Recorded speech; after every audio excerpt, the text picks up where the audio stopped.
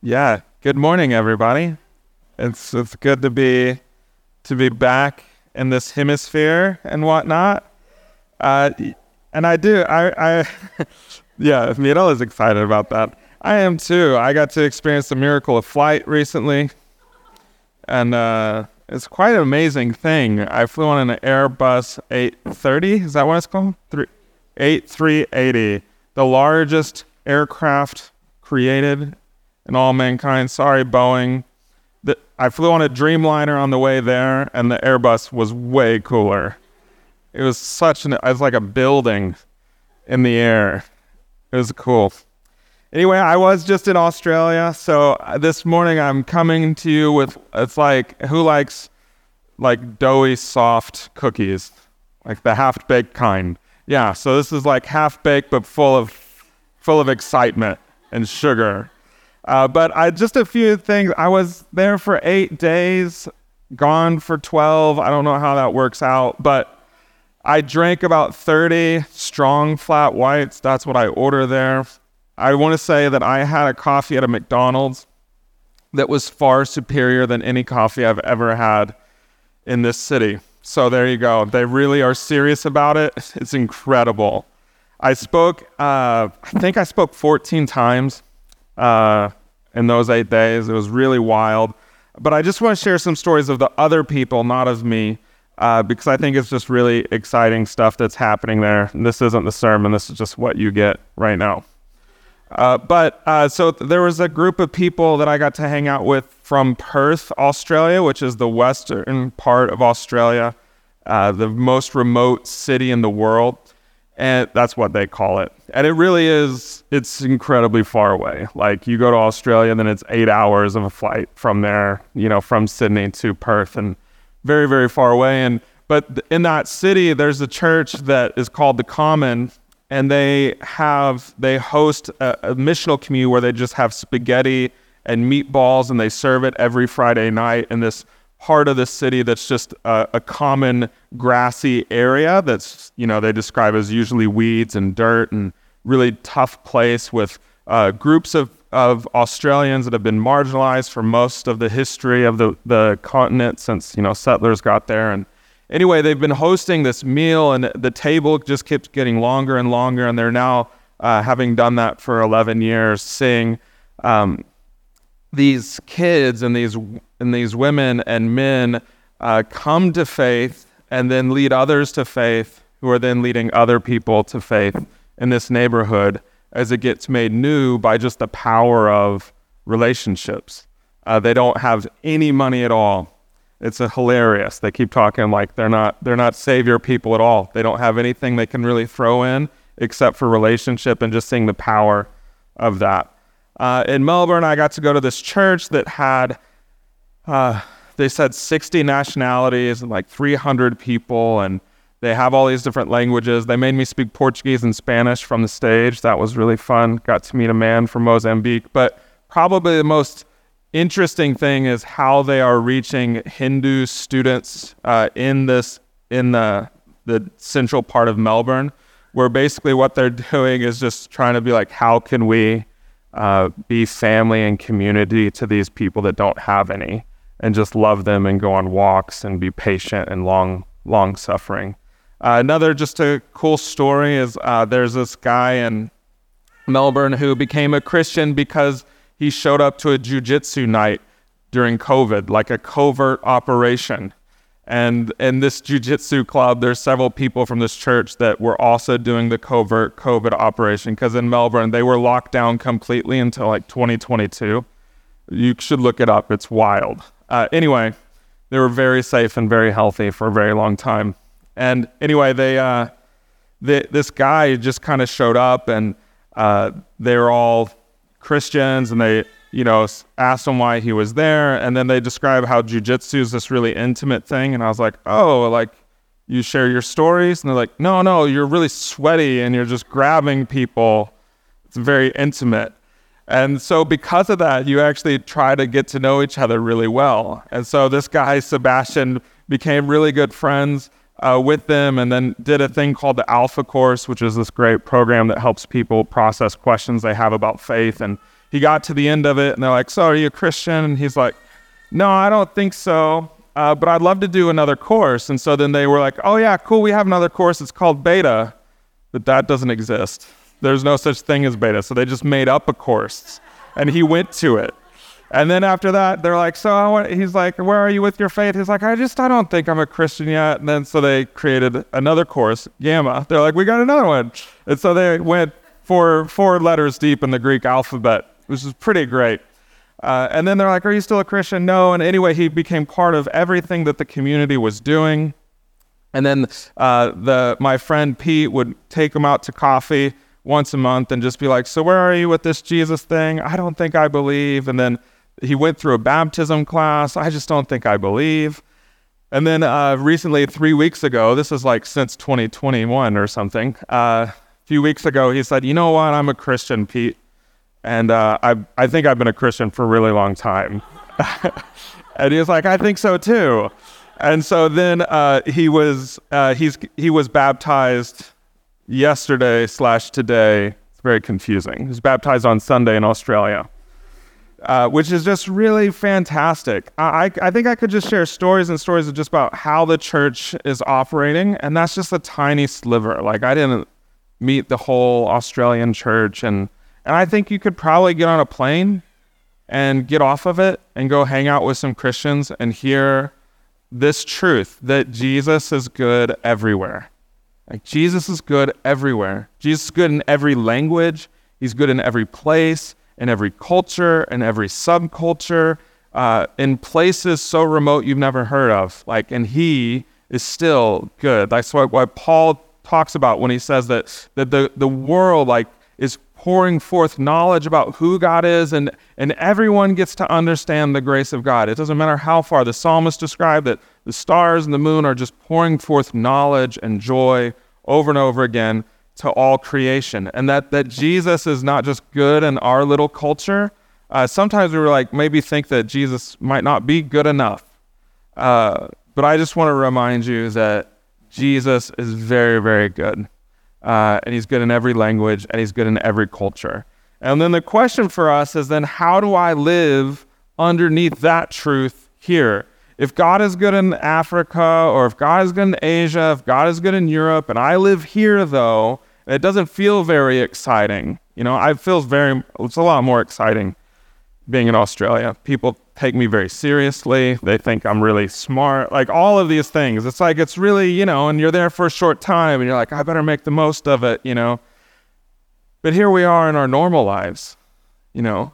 And it's hard, I think, to think that, is Jesus really good in this normal life today? Is he tearing down walls? Is he calling people to himself? Is he growing the gospel even within our own hearts? And so I want us to take just a few minutes in groups of 2 or 3 right now and just kind of pray. And it could be a prayer of confession to one another, where you're like, yeah, I struggle to believe that Jesus is good everywhere, including in my life. It can be an asking of God, like, just teach me how to live underneath that truth in my everyday. You can pray whatever you want. I don't get to choose that for you. So for 2 or 3 minutes, you guys, in groups of 2 or 3, pray for 2 or 3 minutes. That's not what I meant to say, but that's what we're going to do now. So pray for 2 or 3 minutes in groups of 2 or 3 around Jesus being good everywhere.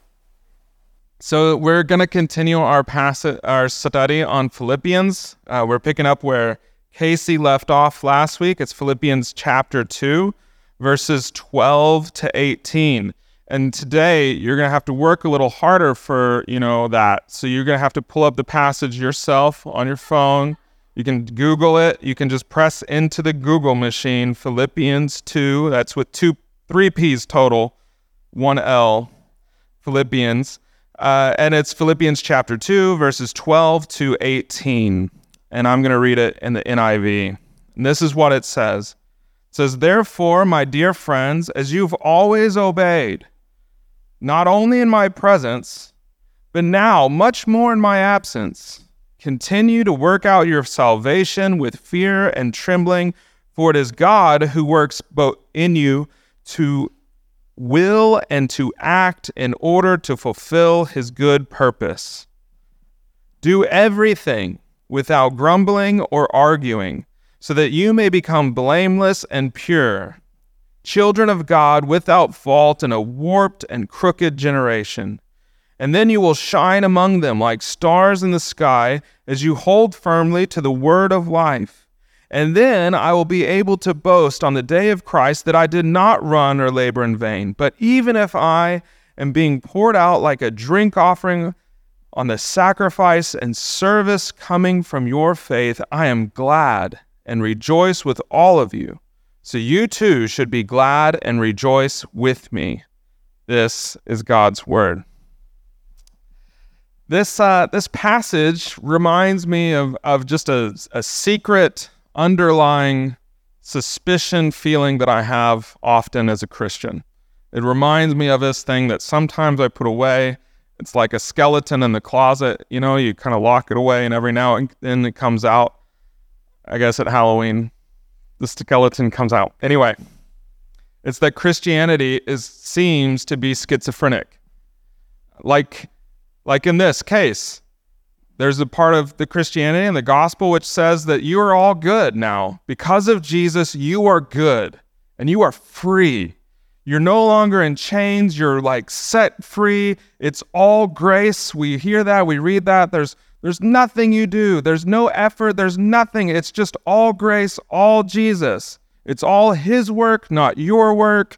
You can come and often, hear us even preach sermons that say it's like, yeah, there's all of this that you're called to do, but God does it for you in Jesus. It's his work in your place, so you're good.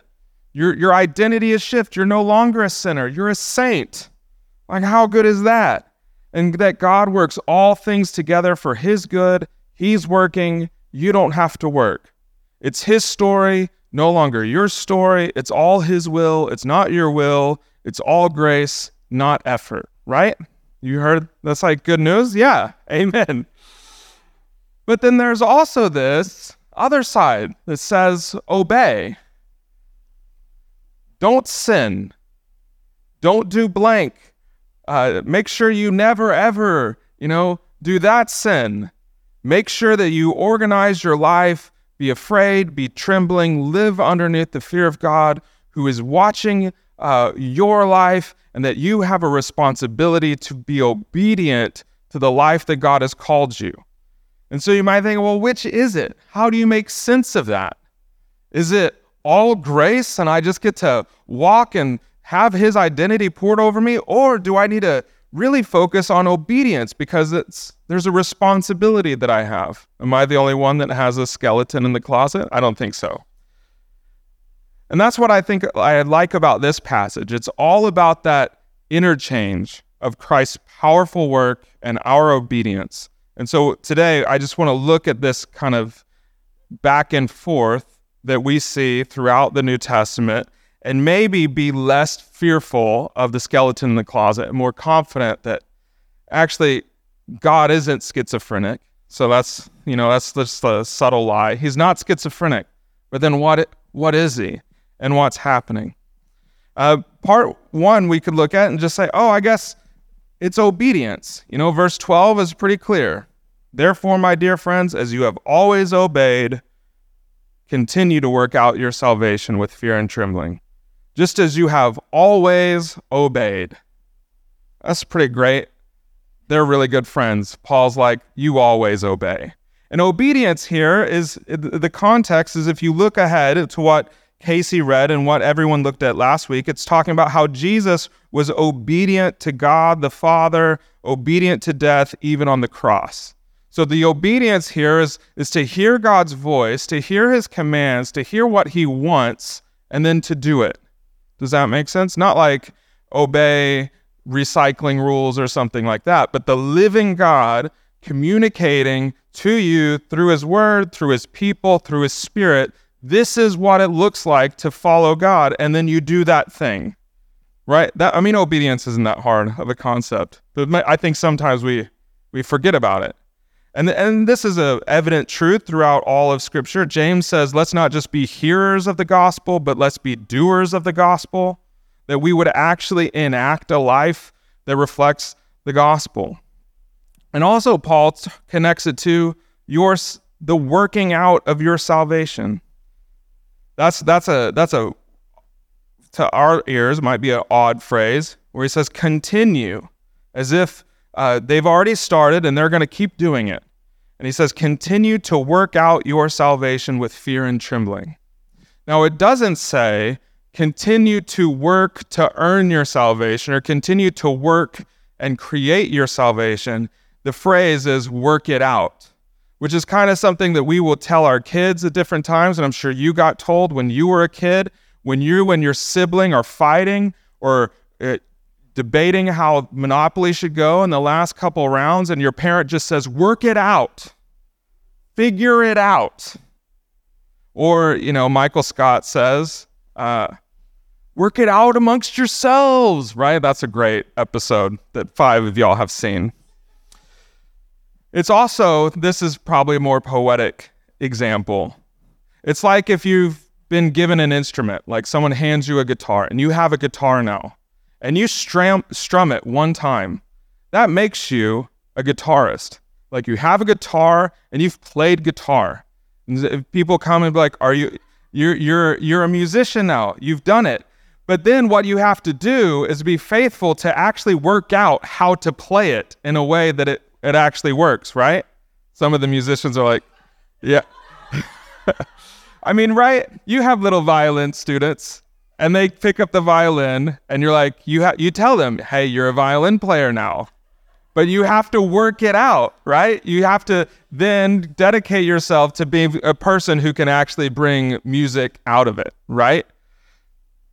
I think that's some of the reality here, that you've been given a life in Christ, a life underneath the Jesus story, the story that appears in the first half of chapter 2, where Christ releases equality with God, comes into the world, lives in this world, dies for it out of obedience to raise not just himself, but all others to Christ, and that we're living this abundant life now where we all bow down and we worship him, and we've been given that story.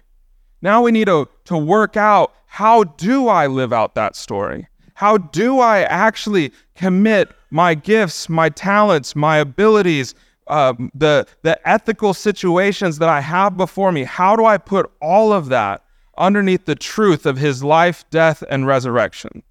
And so I think that obedience in the Christian life is so much greater than just following rules and figuring out what is wrong and what is right. That's why we don't, as a church, often come out with lots of papers or documents that some churches do, is like, is it okay to do this? Let's tell the whole church if it's okay or not to double park. There's double parking. It's happening a lot in this city. Let us tell you if it's okay or not. Why don't we do that? Because the Christian life is to actually we're supposed to teach you, how can I put myself underneath Jesus as King and work it out amongst myself to be obedient and faithful in every aspect of life. Obedience in the Christian life is taking up your place underneath Jesus' purpose in the world, and to listen and to obey him, to listen through the agency of his word, to listen to the Spirit, to listen to his people, and then obey. So you're like, great. It's the obedience one. And then he says this. He says, work out your faith with fear and trembling. Really great. Then it says, for it is God who works in you to will and to act in order to fulfill his good purpose. Oh, so it's God who works in me. And this is it's a great structure here. For it is God who works in you to will and then to act in order that you would fulfill his good purposes. And it's not just like his good purpose for you. So it's not like, oh, he's going to, inception you and then make something happen that's good for you. It's his will, his desire, his longing. And then he's going to actually act within your life that you would fulfill his good purposes for all things. And that's where I think you might begin to feel the fear and the trembling. I think that's where that comes out. Fear and trembling right there. I think if I could go on another ledge, and say that it's like working with a genius or something. Everybody who, if you watch actors and actresses describe working for a great director, and they talk about Martin Scorsese or Spielberg or something like that, and they describe their first time on set being one of fear and trembling, because they know they're coming on set and there's a genius behind the camera who's going to guide and direct them, and they just want to live up to that bar, and they want to be like, oh, there's somebody who is good and great and beautifully minded, and they're going to mold and shape what I do through my art for the next several weeks as we shoot. I think that that's the reality of those of us who put ourselves in the kingdom of God by believing in Jesus, and then we have this fear and trembling because we know that there is a master at work, as Paul says in Ephesians chapter 2, that we've been made God's masterpiece, and there's good things for us to do, and we should walk in those things. That there is a masterpiece and that it is God, and he is working to fulfill all of his purposes. And I think if that doesn't fill us with a little bit of awe and a little bit of trembling of what is he going to do with us, or a little bit of reverence of he's the greatest storyteller of all time, what kind of story is he going to write with me? I think that's the kind of fear and trembling. And it's so good because it's better than just creating some happy life or good life. It's all about fulfilling his good purpose. That everything that is happening in your life and all that is going on and all that God is speaking to you through this community, and every time you read the scriptures, you would be shifting and changing, and that God would be fulfilling his purpose in you. And so I just kind of beg you a little bit, here's my pleading, is that sometime this week you might pause and you ask, what is God actually doing inside of me? How is he, what kind of purpose is he fulfilling with me in all of this stuff? What kind of activity is going on? And the question doesn't ask, I don't want you to ask, God, are you doing something inside of me? Are you doing something with me? But I want you to ask, God, what is it that you're doing inside of me? Because it's his will and activity within you. I think it also reminds me, just as a biblical example that's probably better than the learning how to play guitar and being an actor on set with Scorsese, is when God rescues his people out of Egypt. They're groaning, they're asking, they want to be rescued. God hears their voices. He comes, he rescues through Moses and Aaron and Miriam. They come to the sea. There's the army pressing down on them. It's like, oh, we were liberated for a few hours. What's going to happen now? They sit, they wait. God opens the seas. They walk through the sea, and they suddenly watch all of their oppressors get swallowed up, and they are free, like as free as they possibly can be. And then it's in that desert that God has already redeemed them. God says, I've rescued you, like being on eagle's wings. He also says that they're now a holy nation, his priests, declaring who God is to the rest of the world, but then he calls them to obedience. And I think that that's what he does even in the desert as they're walking around and they're learning what God is actually like and what it means to put every aspect of their life underneath his rule and reign. I think that's what basically Paul is describing when it says, now work it out with fear and trembling because you've been saved. And now you're in this story. So that's the dichotomy. Does that make sense? Maybe. Now, maybe it's still schizophrenic. I might give it another go next week. But then he tells us how to obey and how to live this out. He says, do it all. Do all of these things without grumbling and without arguing. Do all of it without grumbling and arguing. He gives this emphatic challenge to obey God without moaning and complaining and criticizing God like background noise. So this word grumbling is straight up taken from the Exodus and Numbers account of the story of the people of God, where every time it's used as grumbling, it's not just one complaint, but it's like that's just what they are doing all the time. It's just sort of this cacophonous noise that's in the background, right? Which maybe I shouldn't have turned the mic off, because then it would have just been humming. That would have been a good example. It's that kind of just humming, constant, steady grumbling. And it's kind of a heart situation that gets described and portrayed in the book of Exodus. It's like what we've said all year, that we long for all of us to have hearts that are satisfied in Christ. And the opposite of that is grumbling. Never satisfied in your heart. And the temptation with all of this environment where it's like we're called to obedience, to hear God's voice and have him work through our lives and to see his whole purpose fulfilled, the temptation is to grumble and argue with God every step of the way. Like for every step of the way, the temptation is for us to say, I don't quite like that. I don't quite like that. Why did you have to do it this way? Couldn't you have done it another way? I was actually just with one of my really good friends in Australia. He's like a giant of a man. I mean, he's not physically, but like spiritually, a giant of a man.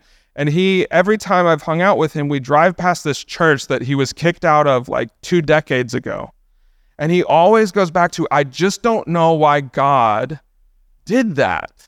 Like, I don't know why God allowed that whole thing to happen, but here I am, and I guess God's done something good for my life. And he's like, what he's kind of understanding and growing in as a 65-year-old man is, like God wants me just to yield these parts and to stop arguing with him and complaining with him about that thing that happened a long time ago, because it's not the way I would have written my story.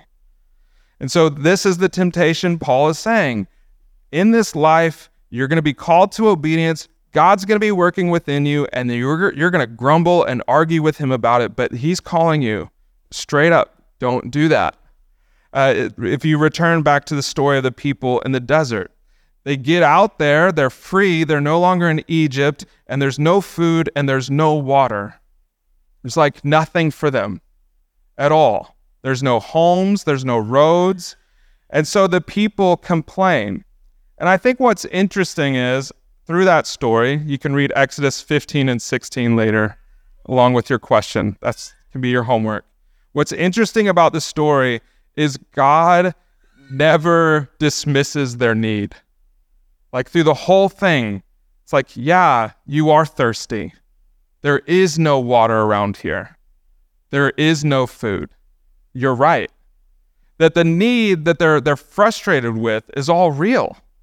Every step of the way, their grumbling is tied to a real physical need and a lack.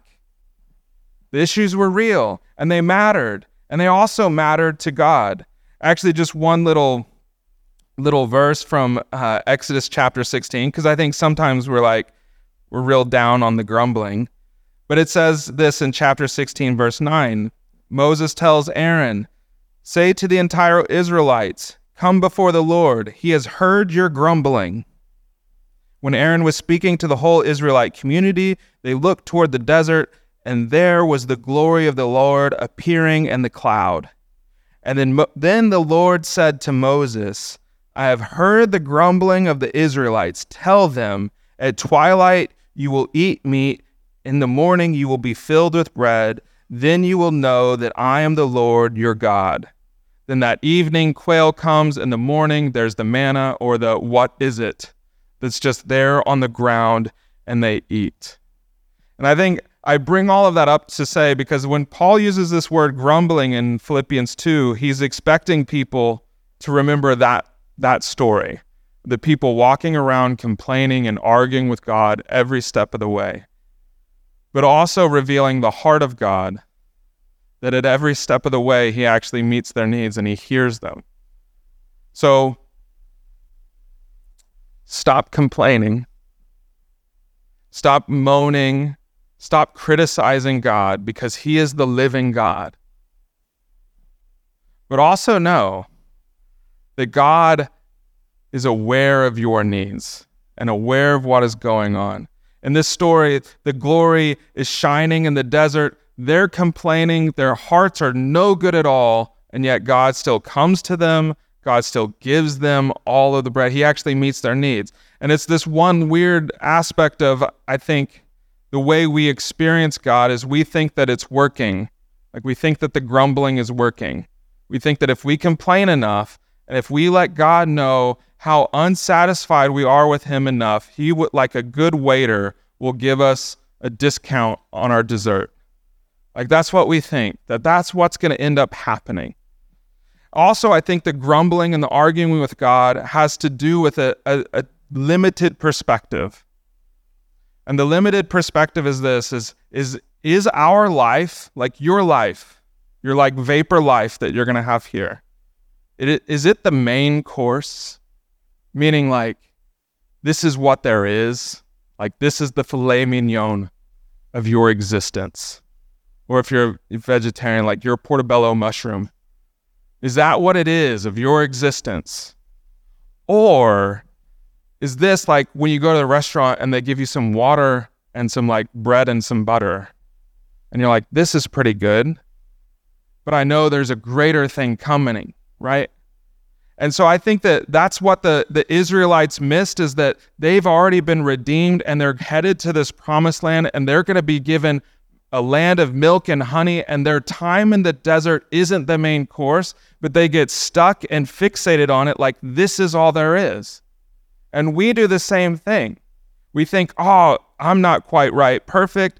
I'm not like quite right obedience-wise. God's not really doing what I want him to do in my life. And we think this is all there is. What's happening right now is what's going to always be happening. And Paul says, don't grumble and stop arguing. And this is the way towards purity, so that then you can be children of God without fault in a warped and crooked generation. One of the great ways that we can be people who kind of stand out and display the kingdom of God is to be people who don't like complain and grumble as like the hum of our life. And that's why we've asked us this year to become people of joy and contentment, joy and satisfaction. And so I ask us to consider this, because Paul gets it. In verse 17, he says, but even if I am poured out like a drink offering on the sacrifice and service coming from your faith, I am glad and I rejoice with all of you. So you should also be glad and rejoice with me. He's saying, even if, as he said many times already in this book, even if the end is coming really quickly and it's like I'm going to be slaughtered like a lamb going into the butcher house, even if that is my end, I'm rejoicing and I'm glad, because this momentary life has been filled with Christ's will and work within me. And so I hope that that's what you can like. Is God schizophrenic? I don't think so. I think it's like a master like working within every part of our life and our understanding that we might know the goodness of God. Let's pray. Jesus, I thank you for your word. I thank you for its sometimes complexity and confusing nature, because it just brings us into this big dependence of you are God and we are not. And we yield to you. We yield our lives to you. We're thankful that you call us to obedience. We're also thankful that you are at work within us to bring about your good purpose. Thank you, Jesus. Amen.